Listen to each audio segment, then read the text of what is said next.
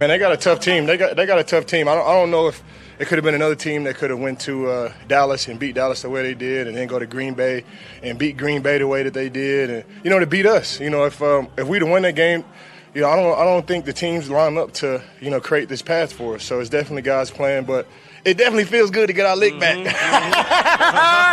Yes, sir. You're listening to BetQL Daily, presented by FanDuel Sportsbook, with Joe Ostrowski, Joe Giglio, and Aaron Hawksworth from BetQL. Evil! Welcome back, BetQL Daily, presented as always by FanDuel Sportsbook. Von Miller, very excited, as you can hear there, after the NFC Championship game. Rams take down the 49ers. And, boy, that one might be one of my favorite clips we've had all day. I just want a clip of that laugh. So whenever we give out like one of our favorite bets, just play that. Von laughing at us. That was awesome. That was that planned or was that genuine? That feels genuine. It felt like a Dr. Evil type thing. Can we hear it one more time? We just need to laugh. Man, they got a tough team. They got a tough team. I don't know if it could have been another team that could have went to Dallas and beat Dallas the way they did, and then go to Green Bay and beat Green Bay the way that they did, and to beat us. If we'd have won that game, I don't think the teams line up to create this path for us. So it's definitely God's plan, but it definitely feels good to get our lick back. Yes, sir. That's real. That's a real laugh. That's real. Could you imagine Von Miller, multiple Super Bowl MVP winner? Is that possible? Yeah, it definitely is. It's 75-1. I hope it is. Yeah. I mean, that would be truly remarkable. Yeah. If you could do that. So it's interesting what he said there. I don't think he meant it as a knock on anyone, but like what happened to them in week 18, right? The Niners going in there and winning, it changed their seeding. And basically it set up, they got to play Arizona at home, who's floundering to end the season. They got to go to a Tampa Bay team that was all banged up. Offensive line was not the same as it was during the year. No Antonio Brown, all that stuff, right? And then they got to host the title game against the Niners. And he's right. If the Niners don't beat them in week 18, I don't think the Rams are in the Super Bowl. They're first of all, their seeding changes, their path changes, and they're probably not hosting the NFC Championship game. I hadn't thought about that. Like they needed the Niners to beat them to eventually beat the Niners. The same goes for both sides. And I saw some people that were very frustrated about it. Like, oh, well, this went right for them and that went right for them. Hello? Have you watched the NFL before? That's what happens. Right. If we go to the Bengals side, if we just go to the regular season before we even get to the postseason and the in some ways very lucky draw that they had for the playoffs. What had to happen for them to win the North as the only long shot at 25-1 to win the division? Look what happened to the Browns. Look at the Ravens. The Steelers had a corpse at quarterback. and I mean, so they get the Titans. Titans, the worst one seed, according to Football Outsiders, that we've ever seen since they were tracking this sort of stuff with DVOA, since 1985. Like, they got the Raiders. When we watched the Raiders this year, were they a playoff team? No. They were just being the Raiders. They had a good start, and then they faded. It was credit to them. Just being in the playoffs was a big win. And then Mahomes, twice, I'm sure we'll hear about this, twice in a matter of a few weeks, going against Cincinnati. And Cincinnati does deserve some credit here.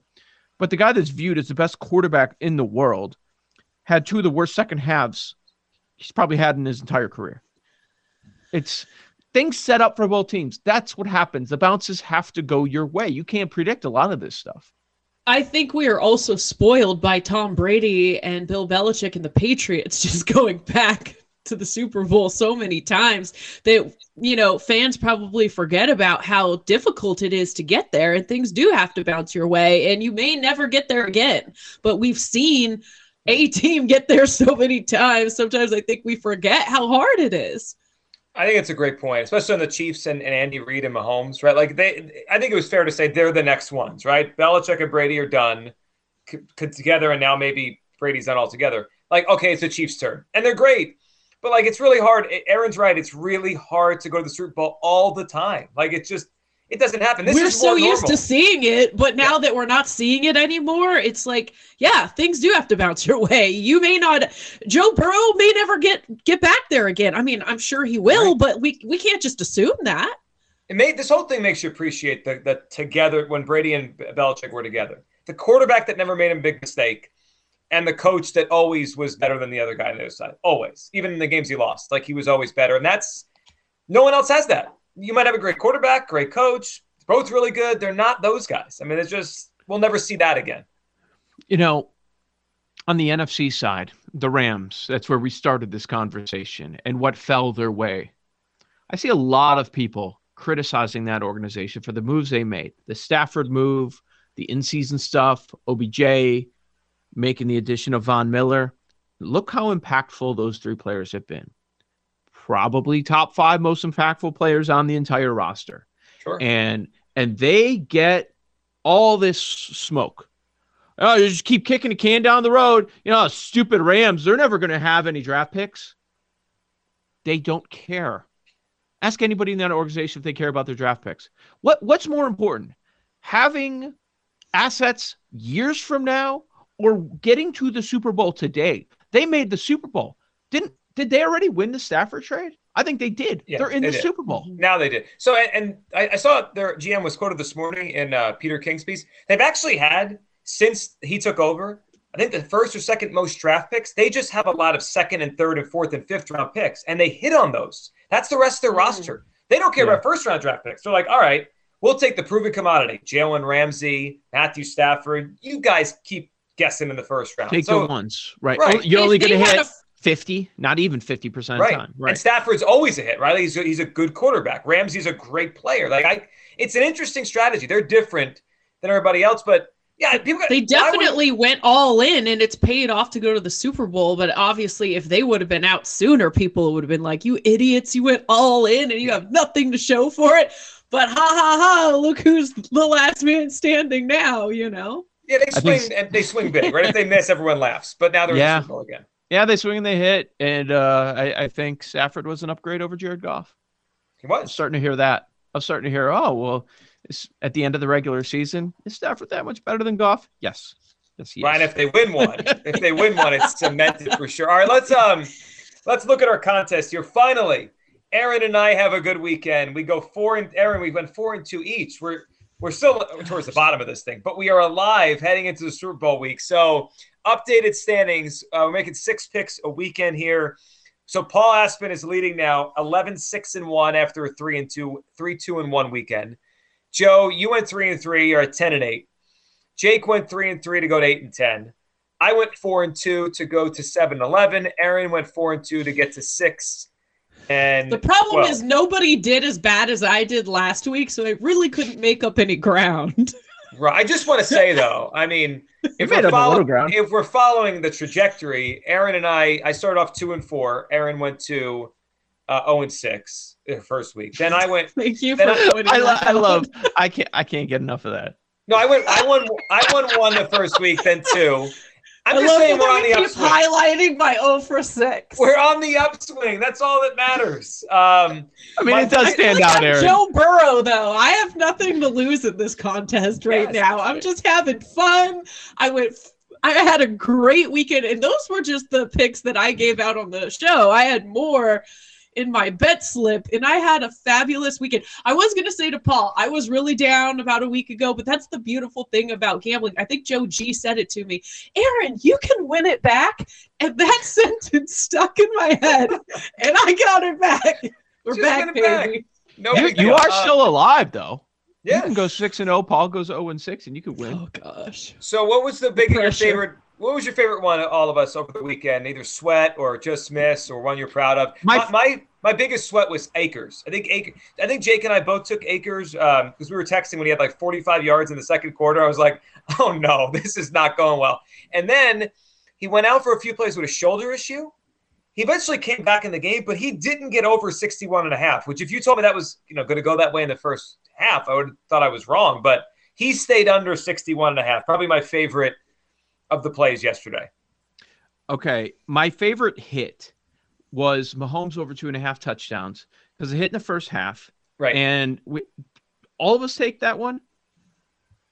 So I think we all did. I didn't put it in my. I Okay. did personally bet it, but not. Yeah, in the I didn't put it in the contest. contest either, but I also took it yesterday. I tried to pick different ones than I knew, but I Yeah. think some of us had the same bets, but I didn't, want to be repetitive in the contest. So Mahomes in the first half, Ayuk went over his number in the first half. That's cool. That always makes you feel good. There's no sweat there. And then the sweats. I had some close losses in my 3-3. CEH, 6 for 36. What was he, 37 and a half, 38? 37 and a half when we gave it out on Friday. And remember, last drive of the game, McKinnon's out there, not CEH. Yes. So he had only 6. Why do they hate him suddenly? Like, the production's there every time he touches the ball. 6 Man. carries. Yeah, 6 for 36, so that goes under. Robbie Gould never got a second opportunity. I thought he would with conservative Shanahan, but he never got a second opportunity for a field goal. And had he had one, there's no doubt in my mind he would have made it. So that at plus money Gould over 1.5 field goals, that was frustrating. So the Gould and CEH, I wasn't that far off from going 5-1. The loser was the total on the AFC game. That never felt great. Mm-hmm. But it was nice to get San Francisco. That was close because that covered by half point. My favorite win, I mean, come on. The Bengals plus 7.5. That was amazing. Obviously, how that one ended. How are you feeling at the end of the first half? Were you mad? Terrible, but I think the beautiful thing is I went 0 for 6 the week before, so I was kind of like, well, guess we're doing that again. That's the worst when you lose the first one. You're like, are we gonna have a bad week again? Yeah, I'm like, oh well, here we go again. Yeah, I had the over 54.5. That did not hit. Joe Burrow throwing the interception. That one really made me mad.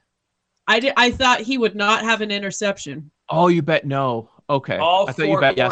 I bet under 0.5. A quarterback interception parlay would have hit yesterday. All 4 threw a pick.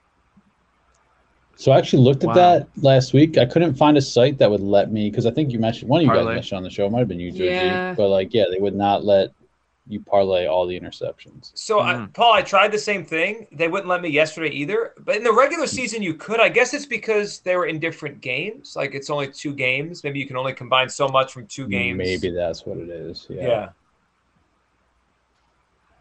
So, all right. So the contest is live as we go to the Super Bowl here. The one thing we haven't touched on much today, but we could do it right now, is the coaching carousel around the NFL. So Josh McDaniels is the Raiders coach. That wasn't a true thing on Friday. Also, Jim Harbaugh interviewed with the Vikings. Yes. What is going on here? Let me tell you, Chicago would not be happy if Matt Harbaugh goes to the NFC North.